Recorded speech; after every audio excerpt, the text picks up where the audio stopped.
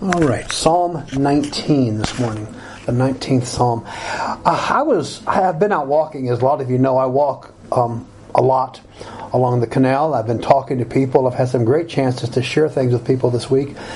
And among one of the conversations I had this week was a young guy and his baby daughter. They were feeding the ducks, and Jasper stole part of the bread they were feeding to the ducks. And I got chatting with him, and he kind of caught me off guard. I had just had a wonderful chance to talk to a mother and daughter, just generally about things, about the way things are going, and that would have been a blessing. So came down to the end of the night, came back and talked about how nice the weather was that day. And he actually said, not like I've heard sometimes, it seems like somebody's trying to tell us something. He said it seemed like God might be trying to tell us something.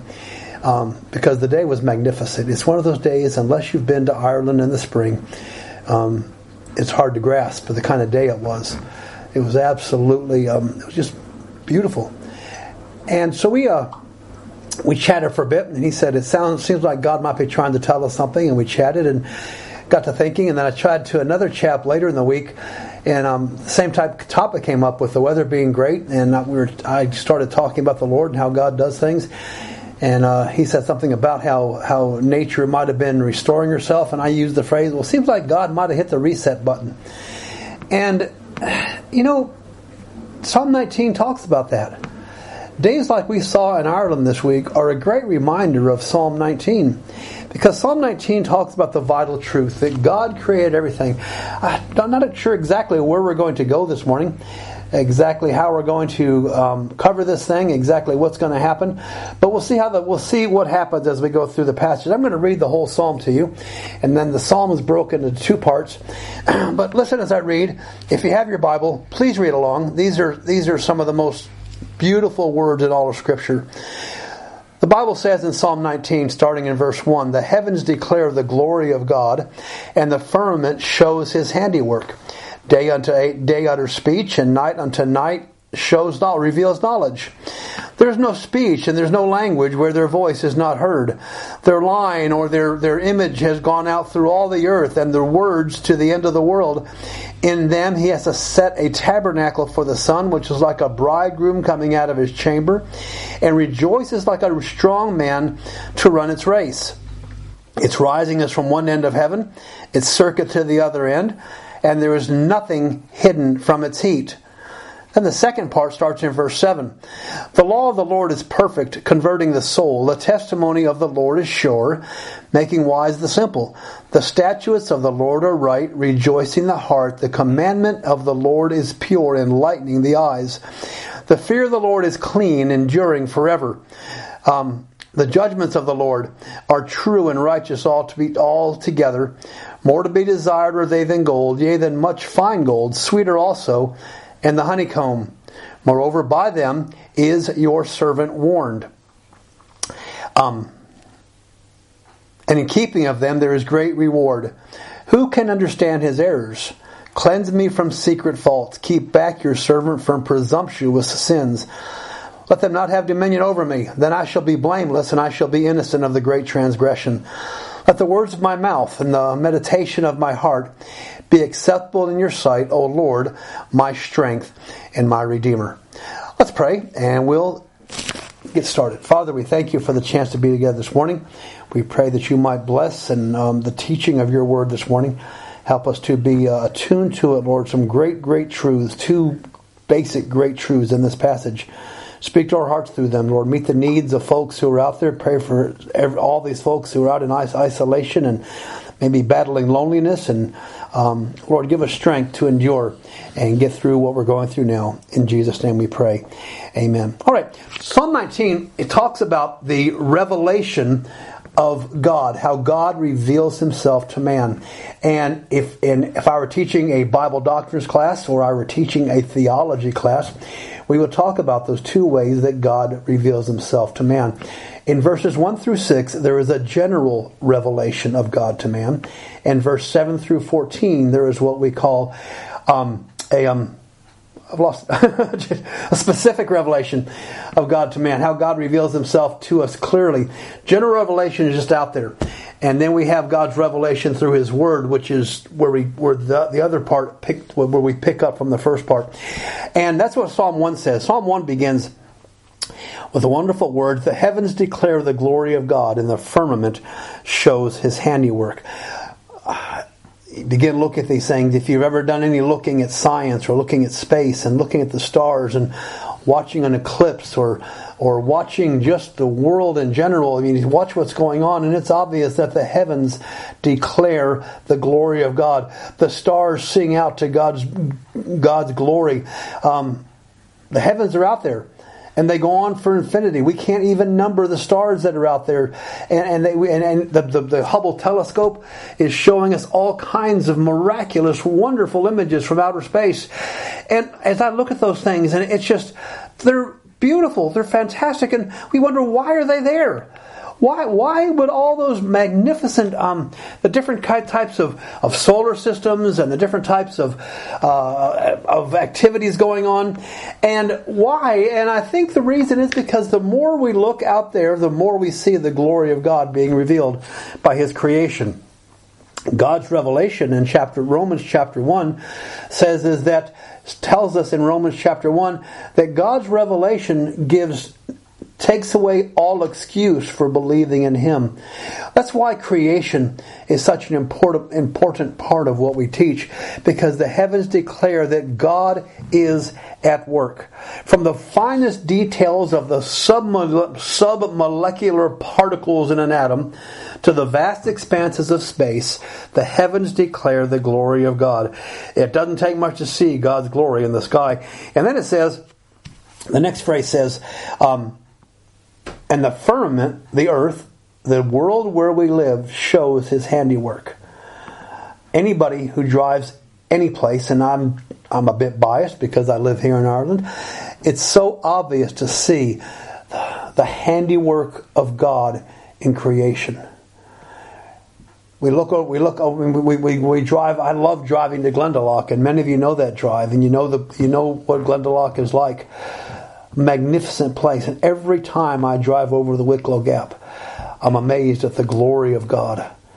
I'm amazed at God's creation. It's all around us. It doesn't take much to see that, and that's what people have been reflecting on. One of the fellows I talked to this week was talking about, since there's less traffic and it's happening all over the world, is that the skies are clearer. And I've heard that I've never been to Venice, but I understand the canals of Venice are terribly polluted, but now the waters in the Venetian canals are clear. Our canal waters are spotless. The sky is clear. There's no jet trails flying over. There's just a freshness about the place. And that has been causing people to revel in God's creation. Like the one guy said, I think God is trying to tell us something by giving us days like this, by reminding us that during this time of trouble, that God is still there, and God is still showing His work, and God is still revealing Himself to us. Verse 3 through 6 go on to say, just a series of phrases there. There is no speech nor language where their voice is not heard. Every place we go in the world, makes no difference who the people are, what language they speak. God is always reflected in His wonderful creation. It's universal. Day after day and night after night, we see God doing a great work. The creation brings a great joy down in verse 5. And it's like, here, look at the pictures he uses for talk about the joy that's revealed. It's like, first of all, it says it rejoices. It talks about, one of the examples of the rejoicing is like a bridegroom coming out of his chamber. It's like a young couple who's just been married rejoicing in the blessings of their marriage, and it's full joy. It's like a bridegroom coming out of his chamber. It's like a strong man who's running a race. Magnificent stuff. That's what creation does. Its rising goes from one end of the world to the other. And this is exactly why there is such an agenda against the concept of creation. Because if we take creation out of the picture, it takes God out of the picture. I wish... I'm not going to go through the whole picture, but if you like literature, I'd recommend that you read Robinson Crusoe. there's a wonderful passage in there where Crusoe actually gets saved. And the first thing that causes him to get saved is when he shipwrecks, he gets ill, he gets very, very ill, he thinks he's going to die, and he says things like, "What is this earth and sea of which I have seen so much? Where is it produced? And what am I and all other creatures, wild and tame, human and brutal? Whence are they? Where are they from? We're all made by some secret power who formed the earth and the sea, the air and the sky." Then he says it follows most naturally it is God who's made these things. But then it came upon strangely, if God has made these things, He guides them and governs them. He keeps the world going. For the power that could make all things most certainly have power to guide and direct them. If so, nothing can happen in the great circuit of His works, and without His knowledge and His appointment. And Crusoe goes on, and we see the reasoning, his thought, that helps him to come to the true belief that God is the power. So God, to Robinson Crusoe, revealed Himself through creation, and that was the general revelation of God to man. And Robinson Crusoe says that right before in his diary, he says, "I was struck dumb with these reflections, as one who was astonished. I didn't have anything to say. I couldn't answer myself. I rose up, I was pensive and thoughtful and sad, and I walked back to my retreat, and I went up over my wall. I was ready, like I was going to bed, but my thoughts were sadly disturbed. I had no inclination to sleep as I sat down in my chair, lighted my lamp, and it began to be dark." And so Robinson Crusoe says, all this, my mind was troubled. I couldn't put two and two together. So then we switch to God's special revelation, starting in verse 10. And the psalmist writes several things about God's Word, and then we're going to see how that affects Crusoe as well. He says, "The law of the Lord is perfect. It converts the soul. The testimony is sure. It makes wise the simple. His statutes are right. They rejoice the heart. The commandments are pure, and they enlighten the eyes. The fear of the Lord is clean. It endures forever, and His judgments are true and righteous." Several little aspects there of what God's Word does. First of all, it's perfect. It's complete. It's the Word of God that takes the creation that we see and allows us to apply it to our hearts. That alone is what can bring salvation. God's testimony is sure. That's what gives us wisdom to understand the world. We look out there and we see creation and we see things, but it's not complete because it's there. And if that's where we stop, that's where religion comes from.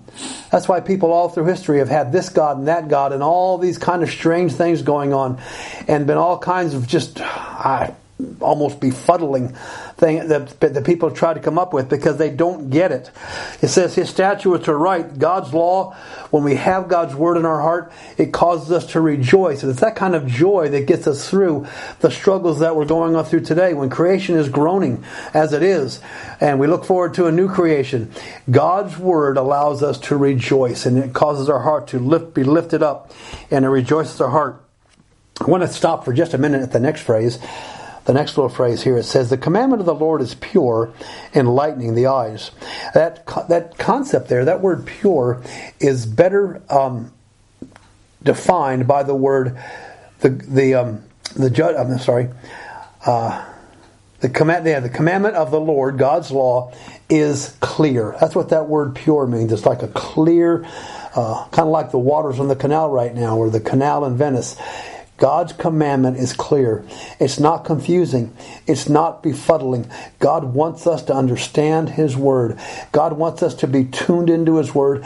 And if we'll do that, God is not trying to confuse us through His Word. I mean, sometimes we look at the Word of God and it seems mind-boggling, and people say, well, you can't understand it yourself. God's Word is clear, though. It's not meant to be hidden. It's not ambiguous. It's there, and it's there for us, and God's Word is clear and precise. And yet we try to take God's Word and complicate it. You say, well, Roger, there are things I don't understand. And I'll admit to you, there are things that I don't understand either. There are things that still, I look at God's Word, and there are things that I still wonder about, and I say, what's going on? How can this be? And what does this mean? And I don't understand this verse. I don't understand that verse. I don't understand this bit of eschatology or the future. I don't understand all those Old Testament laws. And they're all there, but the problem is not a lack of clarity. It's a lack of our instruction. Or maybe a lack of understanding, or a lack of prayer, or a lack of looking to God, because God proclaims His Word is clear. God's Word gives us everything we need for salvation, and it gives us everything that we need for living. So the passage said the commandment of the Lord is clear and enlightens the eyes. The next thing God's Word does is it gives light. The psalmist wrote, "Your Word is a lamp unto my feet, and it's a light unto my paths." God's Word gives us light in this dark, dark world. One of the things I've talked to people quite a bit this week about, at least 5 or 6 times I've talked to people about this topic, is the fact that the world is broken. And nobody I've talked to has any problem with that. They realize that we live in a broken down world. And the cause for that broken down world is the fact that Adam and Eve sinned. One of the guys I talked to this week we talked about Adam and Eve, and he said, and then I told him, I said, the world was broken, but God had 2 choices. God could have just wiped them out and hit the reset button and gone on His way, or God could have provided a way of salvation for all mankind. And he went on about, God could have just done another couple. And we got talking about how this broken world needs a plan, but God had a plan for the very beginning. God's plan was to send the light of the world, Jesus Christ, into the world. John chapter 1 talks about God sent the light, but the world didn't like the light. The world refused the light. The Word of God is what gives us the light to understand darkness. I don't understand every aspect of what's going on. My wife would tell you, I'm confused. I don't understand why things are happening the way they're going. But the Word of God will give us light to guide us through that darkness. It doesn't say it's going to dispel the darkness. It doesn't say it's going to cancel the darkness. But the Word of God will give us the light to get through these dark days. It enlightens, the Bible says, it enlightens our eyes. It goes on to say the fear of the Lord, understanding God, is clean. And that word fear is, we don't use it that much today. It's the awe of God. Understanding who God is clean, it's right, and it endures forever. So God is doing something, whether we get it or not. God is at work in this situation. And the Word of God is the only thing that can properly guide us through these days. That's why for the next few weeks, God willing, we're going to be looking at the Psalms, several Psalms. I'm not sure what order. I don't know when I'm going to do them. They may not be numerically in order. But God's Word is the thing we need to guide us through each day. And I can't tell you how many times since the middle of March that I've had to turn back to God's Word for encouragement. That's why I do devotion, the little devotional thought daily, to help us see what God is doing here and how to get through all this mess. Because the Word of God is, the Word of God guides us through this. God's Word is clear. His words are pure. God gives us the light to shine in darkness, and that's how we come up with the phrase that we practically wash our hands, but we also practically shine the light. And the light that God gives us through His Word, He challenges us. Jesus challenged us to let your light so shine before men that they may see your good works and glorify your Father in heaven. Jesus came out as a child of light, as the light going to the world. Later on, Jesus says that we are the lights of the world. We have the light of God in us, and we have the light to carry out into the darkness of the world. And we, as God's people, ought to be rejoicing at the opportunities we have. The darker the world gets, the more our light means to the world around us. God's Word gives light, and we need to be living out God's Word as we go into the world. Lighting people up. As we see people, we meet people, and I hope we're all looking for every opportunity during this time, because people are searching. They're looking, what is this all about? How can I see God at work in this? What is God doing? And I've been shocked. I've talked to dozens of people, and not a single person yet has blamed God for what's going on. They think God's trying to get our attention. And we have the answer. You and me, we Christians, we have the answer to guiding people through the darkness. So yeah, we do our bit. We do the socially distant stuff. We wash our hands. We do all the right things, but at the same time, we keep our light shining. Because God's Word is clear. God's Word is light-giving. And then we can delight in God's Word every day. We don't need to be in despair. I don't know how everybody's spending these days of isolation. I realize some of you are going to work and some of you are working from home. But we come down to verse 10. And verse 10 tells us what to do with God's Word. More to be desired are God's Word than gold. Yes, more than much fine gold. How much are we treasuring God's Word in these troublesome days? Is it on your heart? Is it on your mind? Do you even think about picking up God's Word? Do you think about listening to godly music? Do you think about letting God's Word speak to your heart? We ought to be desired more than gold and more than much fine gold. Then it says, he goes on to use some word metaphors and it's sweeter than honey and the honeycomb. God's Word is precious. It feeds us. We ought to be desiring God's Word every day.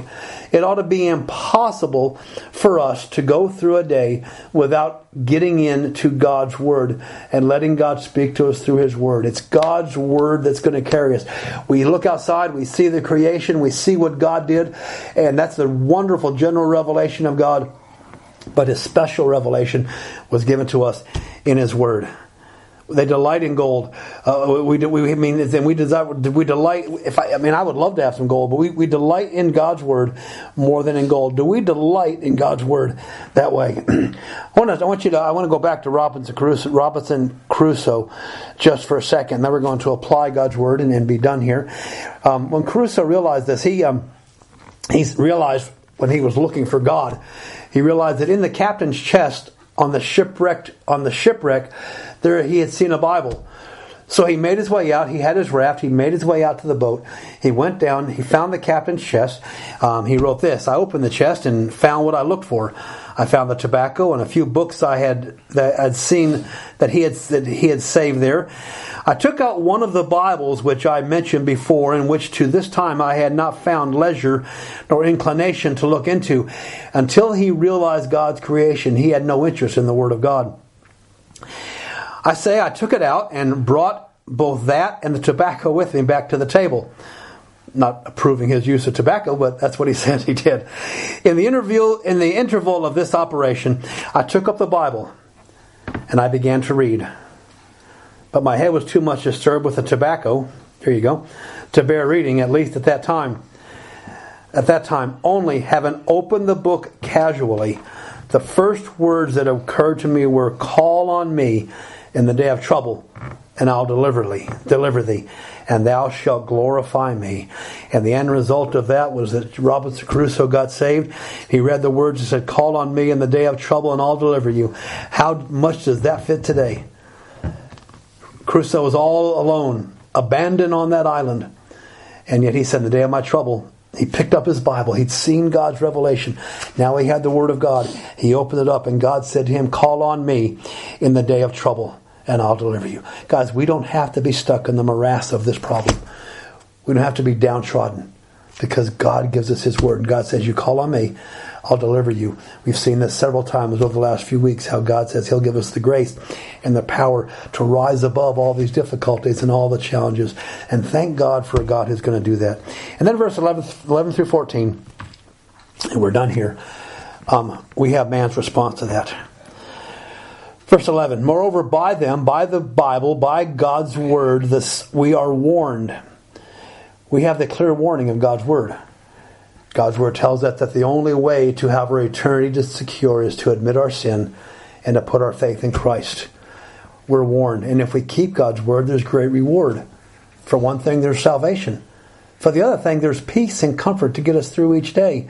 Man, over and over again. And I'm no better than the rest of you. I look around, I see all the stuff going on, and it's God's Word that I go back to over and over again. That's why some of the church friends and all are being inundated by Scripture that I'm putting out there every day. Doing the daily devotions, doing the words of wisdom from the Proverbs that somebody suggested to me, because God's Word is what we need to get through this. We don't need RTE.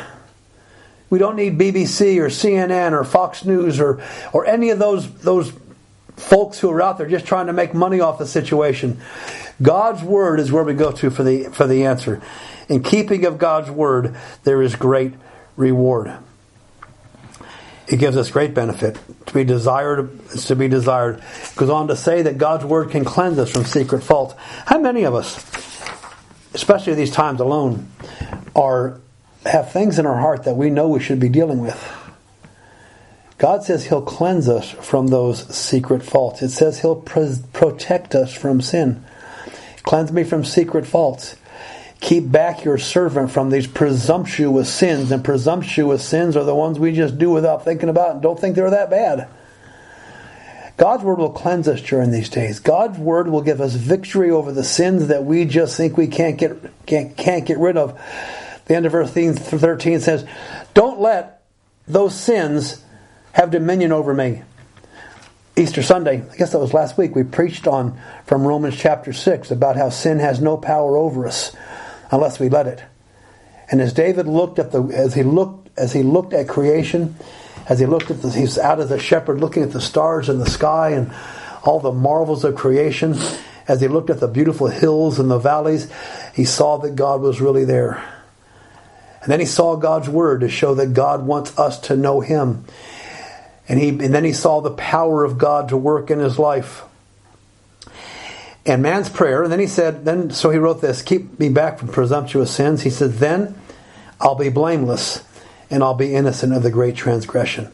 The only way to have our sins forgiven, the only way to get through life and to have these sins dealt with in our life is by looking to God's Word and praying for His help. And then we can be blameless, and then we can have the great transgression. That ought to be our constant prayer, that God ought to be, let the words of my mouth and the meditation of my heart be acceptable in your sight, O Lord, my strength and my Redeemer. Let's pray always, but let's pray during this time when things can be so difficult. Let's pray that God would let the words of our mouths, God would let the meditation and the thoughts of our hearts be acceptable in His sight. Is that your prayer and my prayer every day as we get up and say, oh well, another day, blah blah blah? Are we praying that God will let the words of our mouth be acceptable in our sight? Then he says, oh Lord, you're my strength and you're my Redeemer. That word Redeemer changes everything. We're redeemed from sin. We're redeemed from the old life. God has set us free from the slavery of sin, so we can serve Him. I'm going to go back to Crusoe one more time and apply his salvation as a result of seeing God's general revelation and seeing God's special revelation. 29th of June. But before I lay down, I did what I never had done in all my life. I kneeled down and I prayed to God to fulfill the promise to me that if I called on Him in the day of trouble, He'd deliver me. 3rd of July. While I was thus gathering strength, my thoughts ran exceedingly upon the Scriptures. I will deliver thee. And the impossibility of my deliverance lay much upon my mind, in bar of my ever expecting it. But as I was discouraging myself with such thoughts, it occurred to my mind that I poured so much upon my deliverance from the main affliction that I disregarded the deliverance I'd received. He'd asked God to forgive him, but he couldn't believe it. He was so concerned with all the stuff around him that he couldn't believe that God had delivered him. And he writes, and I was, as it were, made to ask myself such questions as these. Have I not been delivered? And wonderfully too, from sickness, from the most distressed condition that could be. And that was so much frightful to me. And what notice had I taken of it? Had I done my part? God had delivered me, but I had not glorified Him. That is to say, I had not owned and been thankful to that for such a deliverance. And how could I expect greater deliverance? This touched my heart very much. And immediately I knelt down and gave God thanks aloud for my recovery from sickness. Robinson Crusoe got it figured out. He'd seen God's work. He'd seen God's word. And now he had seen God's salvation. Folks, that is our ultimate purpose here, is to see God at work, to apply his word and treasure it, and to watch God's salvation and depending on him. 4th of July. All these things have not brought thee to repentance, ran seriously through my thoughts. I was earnestly begging of God to give me repentance when it happened providentially, the very day that reading the scripture I came to these words. He has exalted a prince and a savior to give repentance and to give remission. I threw down the book and with all my heart as well as all my hands lifted up to heaven. In a kind of ecstasy of joy, I cried aloud and said, Jesus, thou Son of David, Jesus, thou exalted Prince and Savior, give me repentance. And then Crusoe spends the rest of the book growing in Christ, being a witness to a native sailor he meets on the island. What are we doing, guys? Crusoe could have lapsed into misery. I could sit here and talk about how Crusoe spent so much of the time on the island having a pity party, feeling sorry for himself. My friends are gone. This is gone. I can't get this food. But he changed his whole attitude. And he began to realize he had something nobody else had. At least on that island.